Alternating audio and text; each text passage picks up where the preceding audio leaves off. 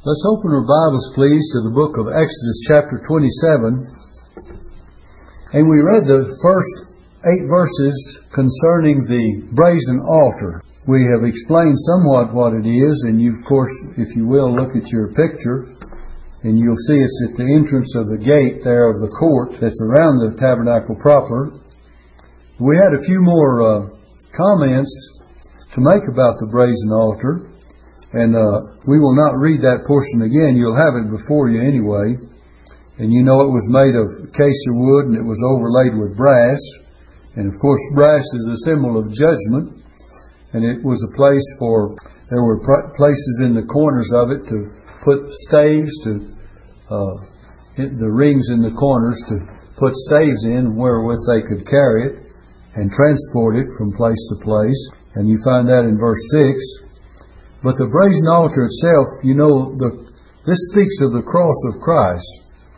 The cross is now the meeting place between God and the sinner, and no other ground on which the sinner can come into the presence of God, because you remember, you start out at the gate there, come to the brazen altar and the brazen laver, look at your picture, and then you come into the holy place here, and then you go behind the veil into the Holy of Holies, and that's where God's presence was known to be.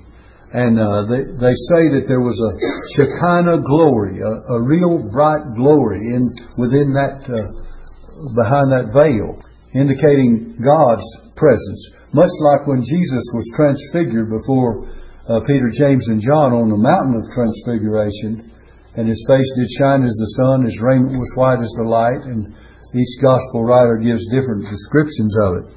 So this brazen altar then speaks of the cross. Now, this brazen altar was made by the hands of men. Remember, God told him how to make it, but it was according to God's pattern that it was made. And if you think of the cross was made by the hands of men, but it was God's pattern, because God said in His Word that in Acts 2 verse 23, and by the way, let me just give you a hint. Write some of these references down as I go along. And this is one we've referred to time and time again. It says, Him being delivered by the determinate counsel and foreknowledge of God. So it was God's plan. It says, Ye have taken and by wicked hands have crucified and slain. And then it goes on to say, Whom God hath raised up, having loosed the pains of death, and so on. So God raised Him up after He was crucified and buried. So the brazen altar then is symbolical of the cross, because that brazen altar is where the sacrifice was made for the sinner. The sacrifice was made for not only all the children of Israel, that they had to bring their offering to be sacrificed, but for the priests themselves, because they were not holy until they were made holy by God, because they were men. And that's why in the book of Hebrews it tells us that Christ is made our high priest because He was without sin, and He did not need to offer first for His own sin and then for the sins of the people, because He had none to offer for. So when Christ offered Himself, He offered for the sins of the people, for you and I, and that's the only difference. Now then, the brazen altar was a barrier to those who did not sacrifice on the altar. It was a barrier. They could not pass that. And so the cross of Christ is a barrier. Paul speaks of the cross as a Savior of life unto life to them that believe, and death to those that refuse, those who do not believe. It had a twofold effect. The cross today of Christ has a twofold effect. Jesus Christ Himself has a twofold effect. Those that receive Him, salvation. Those who refuse Him, on the other side, a savor unto death, it says. Now then, this brazen altar was carried by the 2 staves. Remember we mentioned the 2 staves that were put into these rings on the corner of it? And that's the way it was carried. And by the way, the gospel itself has 2 staves. And one of them is the death of Christ, the other one is the resurrection of Christ. If we carry the gospel, we do not preach just part of it. We do not preach just Christ's death, because He rose again. We do not preach just Christ's resurrection. He was delivered for our offenses. He was raised again for our justification. is the way the Bible puts it. And that is the gospel. And Paul tells us in 1 Corinthians 15 how that Christ died for our sins according to the Scriptures, and He was buried, and that He rose again the third day according to the Scriptures. You'll find that in 1 Corinthians chapter 15. Read all 4 verses 1 through 4. Now then, you can imagine what would happen if that altar, that brazen altar, were carried by only one stave. It would turn it over. It would destroy it. It would wreck it, wouldn't it? And so one stave would wreck the altar, but 2 staves hold it upright, and that's the way it is borne and carried. Now then, when we think of where we've come so far in Exodus chapter 27, I think we've discussed the altar of sacrifice enough, because we had one lesson before on it, and now we'll continue with the verses that follow that. Verses 9 through 21. Look at in Exodus 27, verses 9 through 21, we'll talk about the court of the tabernacle.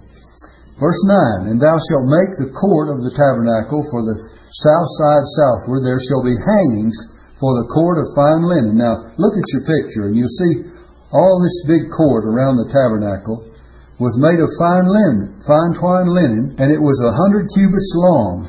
And then it says, and 20 pillars thereof, and their 20 sockets shall be of brass. Now notice the sockets here are not of silver, they're of brass.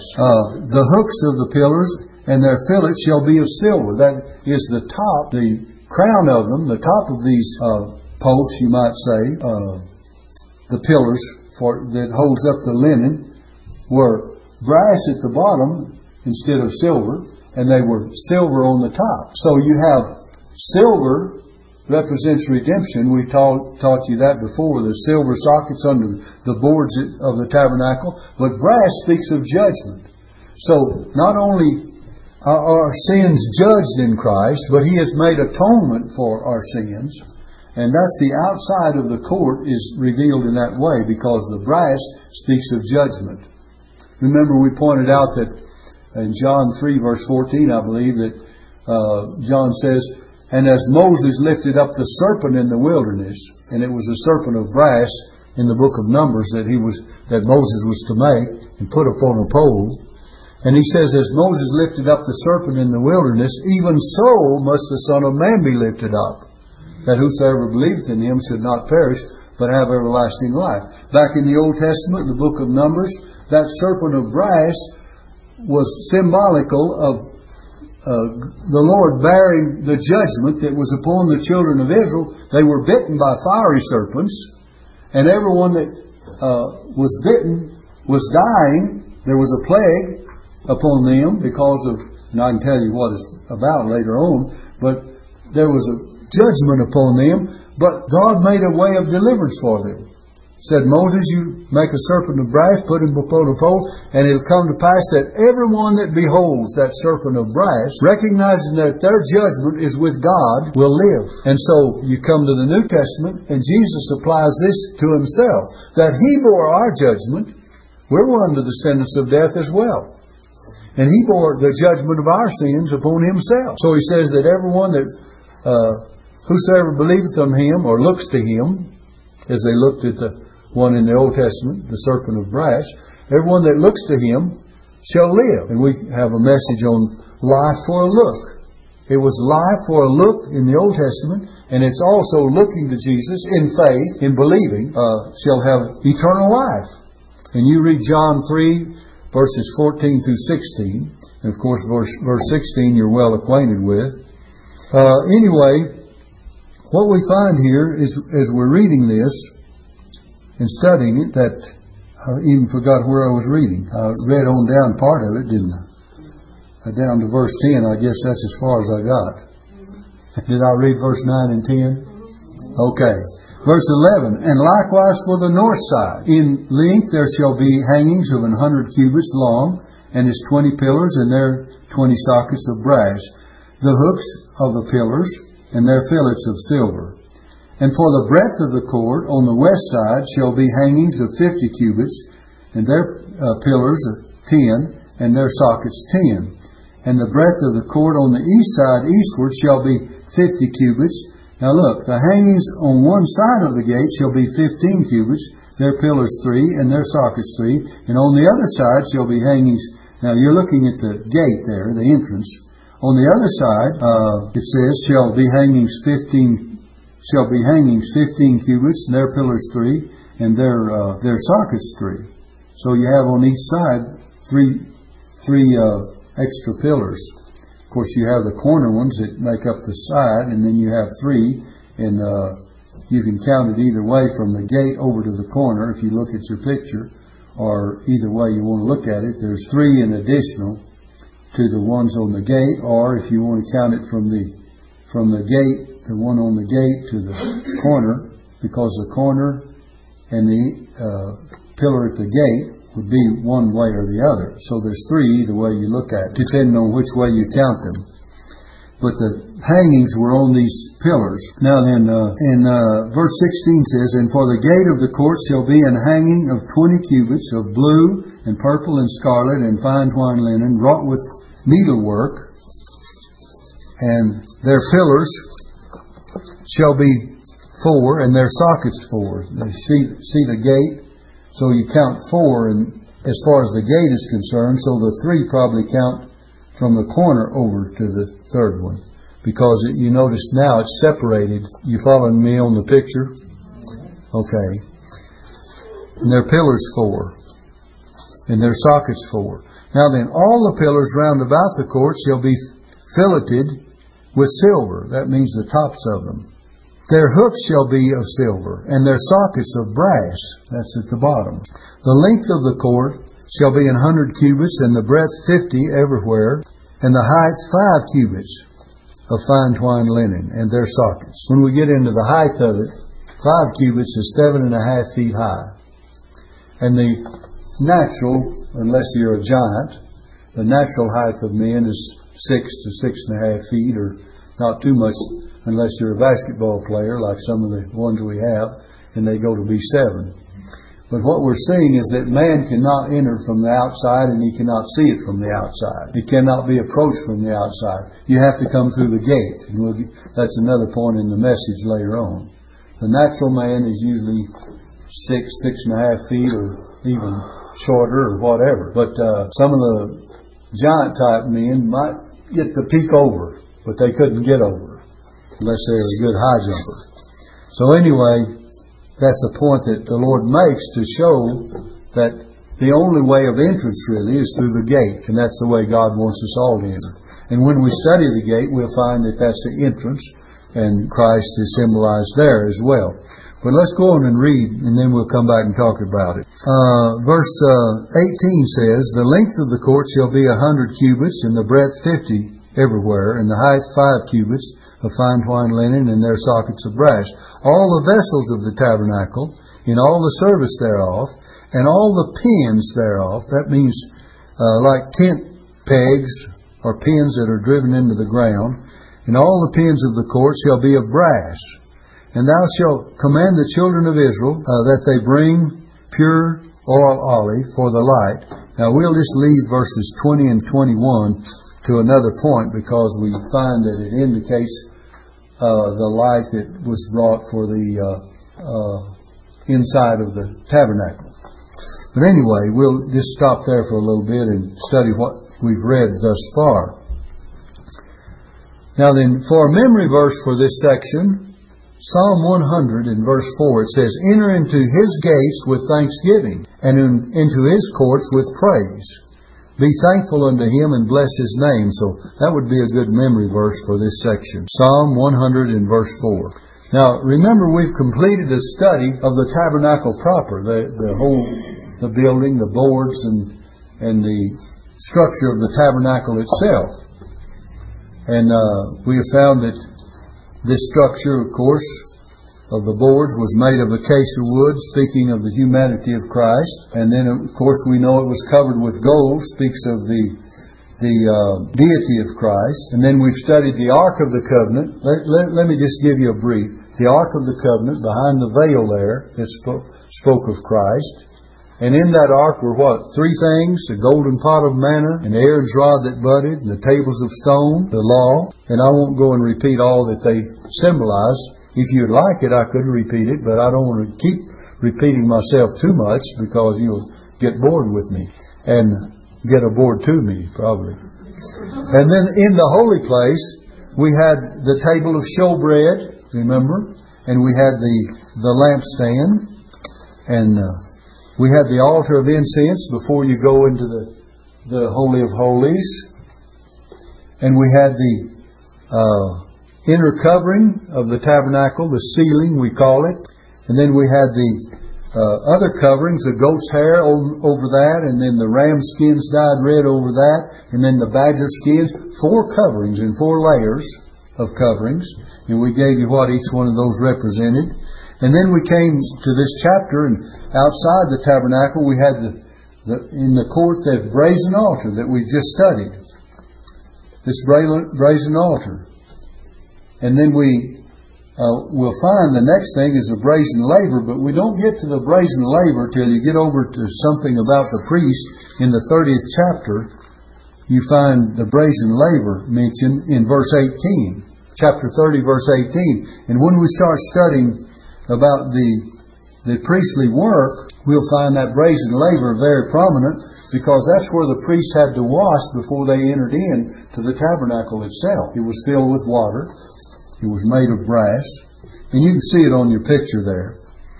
So we studied all these things. We studied how that the inner court was full of glory and beauty. And the goat's hair speaks of Christ our substitute. The ram skins dyed red speaks of Christ, who was completely devoted to the Father's will. And then the badger skin spoke of the humiliation of Christ. That's the outside. And just inside the gate we come to this brazen altar, and we've talked about how this pictures the cross of Christ, and that this was the meeting place between God and man, so that the cross is now the meeting place between God and man. Even as it's preached, it's the meeting place. And this tabernacle proper stood in an open place. It was surrounded by this court fence. We said it was 100 cubits, or 150 feet long, and 50 cubits, there's 75 feet wide. Just multiply it by 1.5. The 100, make it 150, because a cubit ordinarily was 18 inches. That's the usual term in the Old Testament. And some have argued that maybe it was 22 inches, but we're not going to go into the differences between the opinions of some. But if it was 100 cubits, basically it was 150 feet in length. And if it was 50 cubits, that would be 75 feet in width. And we know that this court fence surrounded the tabernacle itself. And it was enclosed by hangings of fine twined linen. That's what you find on the outside of this court. And all these pillars, or posts you might call them, hold up the fine twined linen. And these linen curtains were suspended from these 60 pillars, 20 on the south, 20 on the north, 10 on the west, and 10 on the east. But you know, on the east you have the gate. You have just as many pillars, but it's divided because you have the gate of the court there. And no doubt that these pillars were covered with acacia wood, or made, I shouldn't say covered, but made of acacia wood, because this is the most durable of the wood that you could find. And this formed what we know as the court around. We'll call it a fence around the yard, a fence around the tabernacle. And then on the east, you have this gate or door, which was made of fine twined linen, but it was made attractive by the same colors wrought in the veil. It had these same colors, this gate of the court. Had a beautiful attraction. And the floor of the court in the tabernacle was like a desert. It was just ground. And in order to see the beauty of anything, the priest had to look up. You couldn't look down and find any comfort in that. And in that, it was not like the temple. The temple, the floor was covered with gold. Look at 1 Kings 6, verse 30. 1 Kings chapter 6 and verse 30. it says, and the floor of the house he overlaid with gold within and without. So when Solomon built the temple, it says he overlaid the floor with gold. That was not like the tabernacle. It had a desert floor in it. So the only way you could see the glory was not looking down at the desert floor, but looking at the gold of the walls and looking at the ceiling, and then you saw the glory of it. And immediately around the court of the tabernacle were the tents of the Levites. You have your diagram of the Israelitish camp. If you look at that, you'll see the Kohathites, Gershonites, Merarites, and then on the front of it you have Aaron and Moses and Aaron. So this was the priestly family. These were the Levites immediately around the tabernacle. You see that? If you look at it in the front, you have Moses and Aaron. On one side you have the Kohathites, and it tells the number of them. And then on the other side the Merarites, and then on the back side of it you have the Gershonites. And by the way, these three of the family of Levi were the ones that transported the tabernacle. These three families. And we'll get into that, and it's very interesting because some of them, when we start studying about how it was transported, there was one family that carried all the pieces of furniture upon their shoulders or carried them by hand. They usually lifted them up and carried them this way on their shoulders, one in the front and back, or maybe two, depending on the length of the thing that was to be transported. And the others that transported the vessels inside, like the table of showbread, the golden candlestick, and the instruments, and the things that applied to the inside and the keeping of things inside, were carried on wagons, not the most of the wagons, but a fewer of the wagons. Then you find that the ones that carried the boards of the tabernacle and the coverings, they had more wagons to carry because they had a heavier load to bear. All of this is very interesting because it shows that whatever place we have in the service of God, He gives us sufficient equipment to carry it out. Isn't that amazing? That you would find that? They were able to transport it by hand, those that were of one family here. And those three families, if you look at it again, the Merarites, the Gershonites, and the Kohathites were the ones that did the carrying of all the tabernacle itself in different ways. And as I say, when we get over to the transportation of it, you'll find that they all had sufficient equipment to do their job. So let me just stop and say this. As far as you and I in God's service is concerned, God will give you sufficient equipment to do whatever He's called you to do.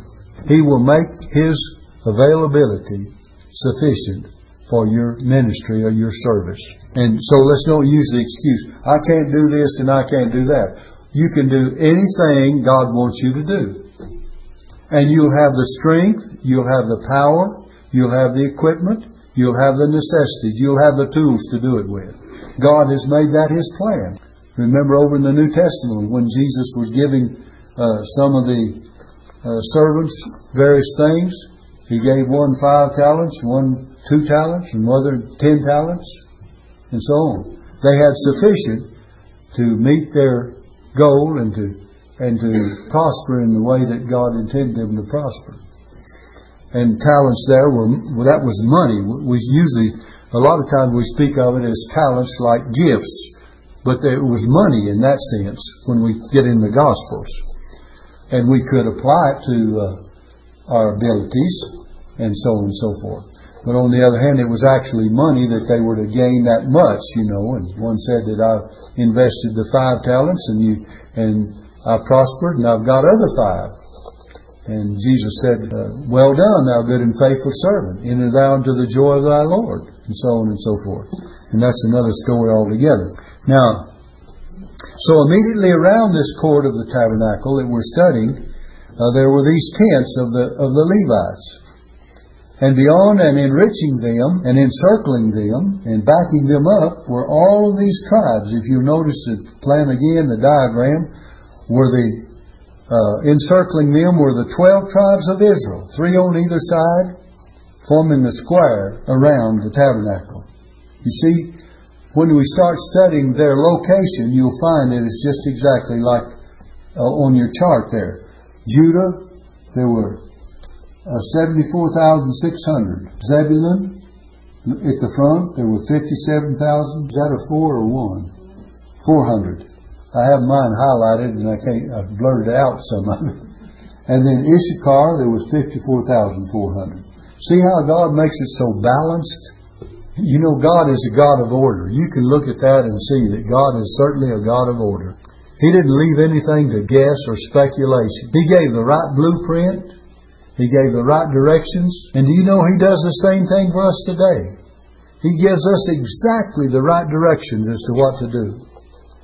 All the Word of God. Remember, He warned Moses time and time again. He says, see that you make everything according to the pattern that was showed thee in the mount. God gave him full instructions. Moses must have had a whale of a memory to remember all that God told him.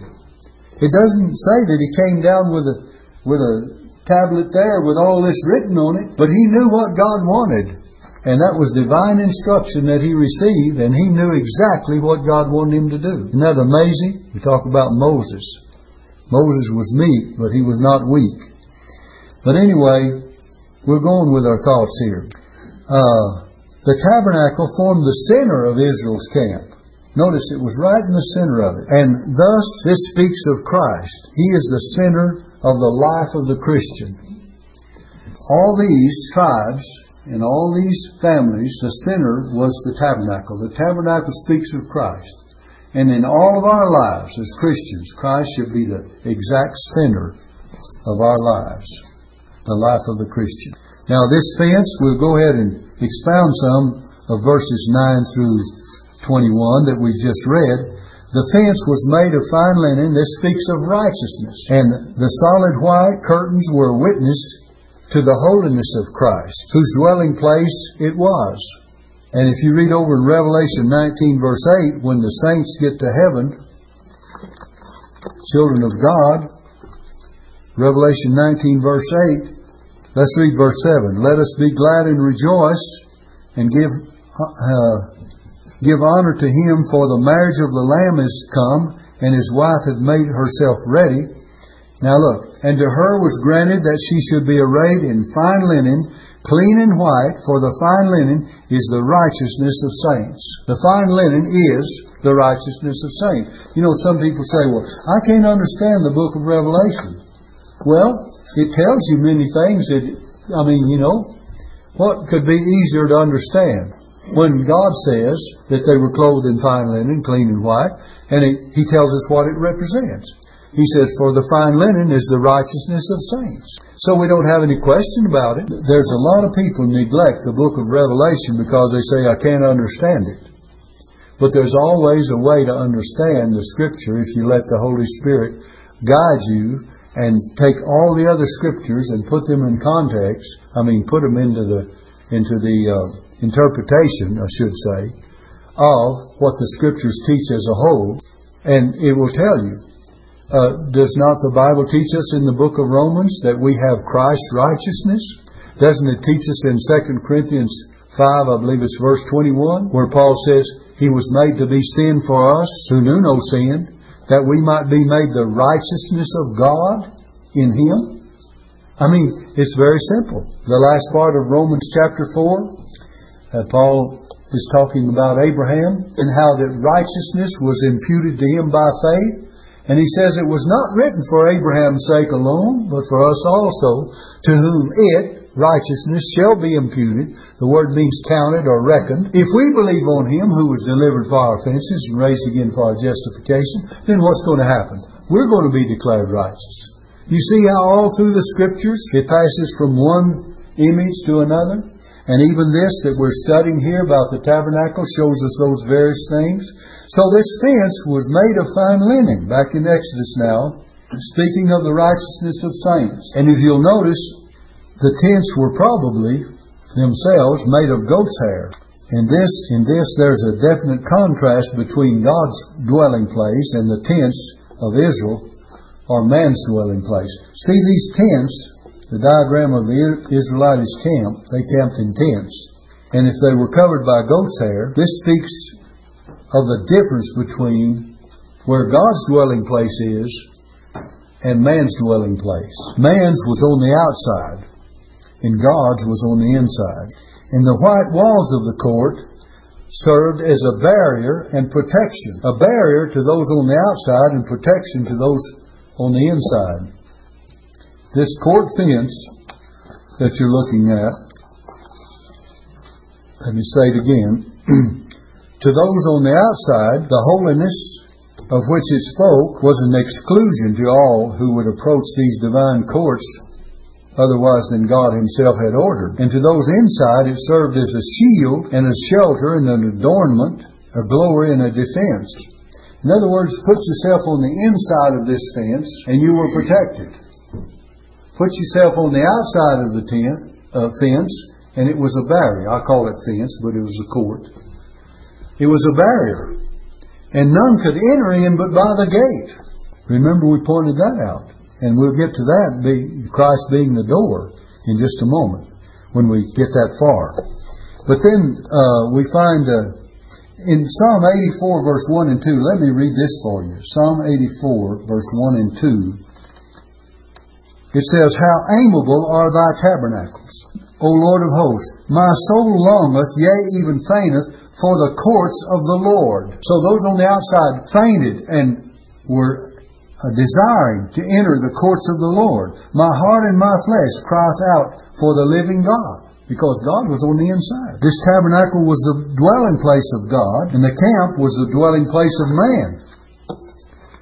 And the court stood between the two, between God and man. And the linen fence is a symbol of Christ's humanity and His perfect righteousness. He was righteous, even His human life, He was righteous.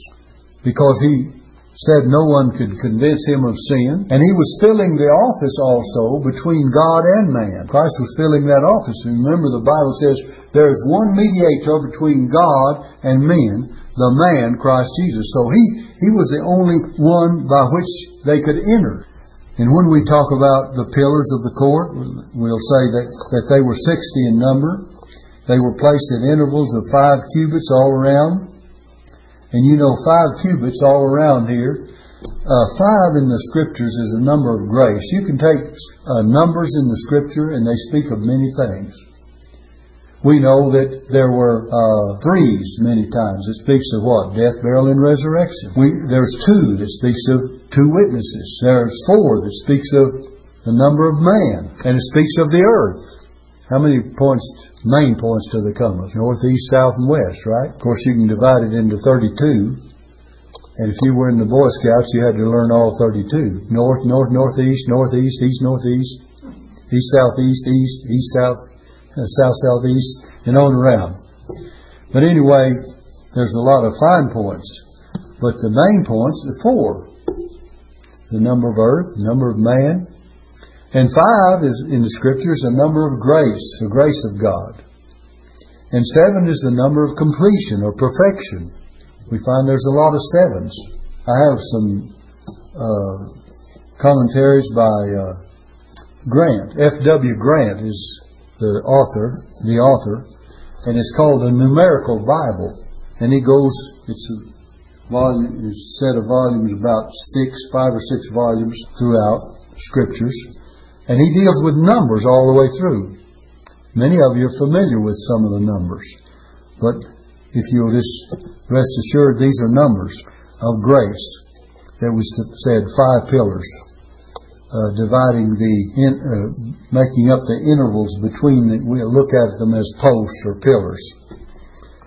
And we find that in between this linen fence speaks of righteousness. The brass at the bottom speaks of judgment. The tops of silver speak of redemption. Remember when we were talking about the base of the tabernacle itself were made of silver sockets. And They had sockets of silver where the two tenons of the boards went down into the silver sockets. We said that each socket was probably 90 pounds weight, and two, that would be 180 pounds under each board. Pretty good foundation, isn't it? If you ever tried to lift 180 pounds, well, you'll know what it's all about. Blocks of cement or sacks of cement, and imagine how much they weigh. It's pretty difficult. But anyway, we find that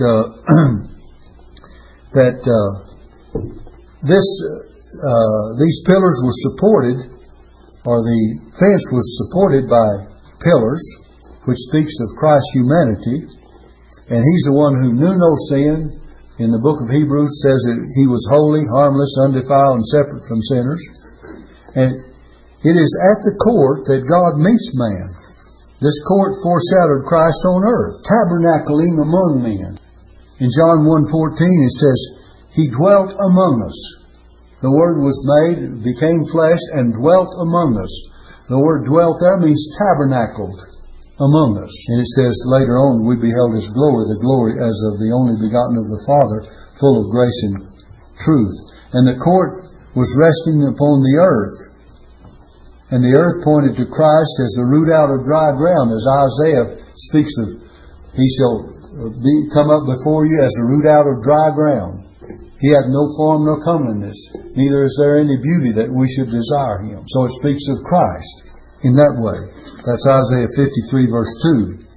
And the court was for an elect and redeemed people. Look in Psalm 65 verse 4. Psalm 65 and verse 4. Notice what it says here.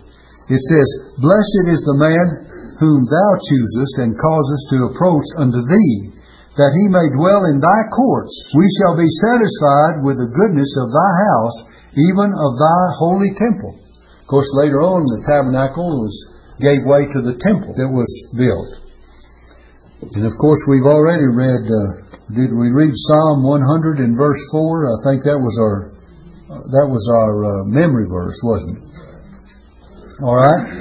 Now then, we need to notice that the stranger on the outside, we'll call him the Gentile, had the same liberty of approach to the altar as the Israelite. Whether you were Jew or Gentile, you had the same approach. There's no one could enter any other way. And thus God is saying in the Old Testament that there's no difference between Jew and Gentile, the Jew and the Greek. And He tells us about salvation. For the same Lord over all is rich unto all that call upon Him. In fact, the Bible says that very distinctly in Romans chapter 10, where it says, Believe on the Lord Jesus Christ, and thou shalt be saved. And whosoever shall call upon the name of the Lord shall be saved. And it says, For there's no difference between the Jew and the Greek. For the same Lord over all is rich unto all that call upon Him. So, from the outside, the stranger had to approach in the same way that the Israelite approached. And while on the outside, the wall would shut you off from God's presence. And when on the inside, the wall shut you in. Kind of like Noah's Ark. The world was shut out of Noah's Ark. Those that were on the inside were sealed in. God sealed the door. Remember how God sealed it? When God shut the door, He sealed it. And there was no way of escape. Someone says, well, you might get, if that ark was a picture of Christ, you might get on the outside. I don't know how. When God seals you inside it, right? How are you going to get out? If God puts you in there, and it's typical of Christ, symbolical of Christ. If God put us in Christ, I don't see how you're going to get out. Someone said, well, you can lose yourself. The devil can get you. Or the world can get you. The Bible says, ye are dead, and your life is hid with Christ in God. Okay, it says that in the book of Colossians, I believe, chapter 4, verses 1 through 3. It says, if ye then, let me give you some verses, 1 through 4 possibly. If ye then be risen with Christ, seek those things which are above, where Christ sitteth on the right hand of God. For ye are dead, and your life is hid with Christ in God. Okay, here's Christ. Your life is hid with Christ in God. You're in God's hands. And when Christ, who is our life, shall appear, then shall ye also appear with Him in glory. And the Bible tells us that you're sealed with the Holy Spirit of God unto the day of redemption. So what is your position spiritually as a believer? You're with Christ, you're in God, and you're sealed by the Holy Spirit. So what did the devil or any enemy, even the devil or any enemy that you might have, what would they have to do? First of all, they'd have to break that seal of the Holy Spirit that's wrapped around the hole. They'd have to open God's hand and wrest you from God's hand, the almighty hand of God. Then they'd have to separate you from Christ. And the Bible says in Romans 8 that there's nothing that can separate us from the love of God which is in Christ Jesus our Lord. You believe in security of the believer? I do. I believe you're secure. I don't think the world, the flesh, or the devil can get you out of God's hand and away from Christ and break the seal of the Holy Spirit. And you hear people saying, well, if I believe like you Baptists, I'll just go out and live any way I want to. No, you would not. If you believe like most of us should believe. You know why? The Bible says in Titus chapter 2, beginning with verse 11, if you want to write it down. Titus 2 verse 11. Listen. It says, for the grace of God that bringeth salvation hath appeared unto all men. Now what does that grace do? The grace that saves. The grace of God that bringeth salvation hath appeared unto all men. Teaching us, grace teaches as well as saves.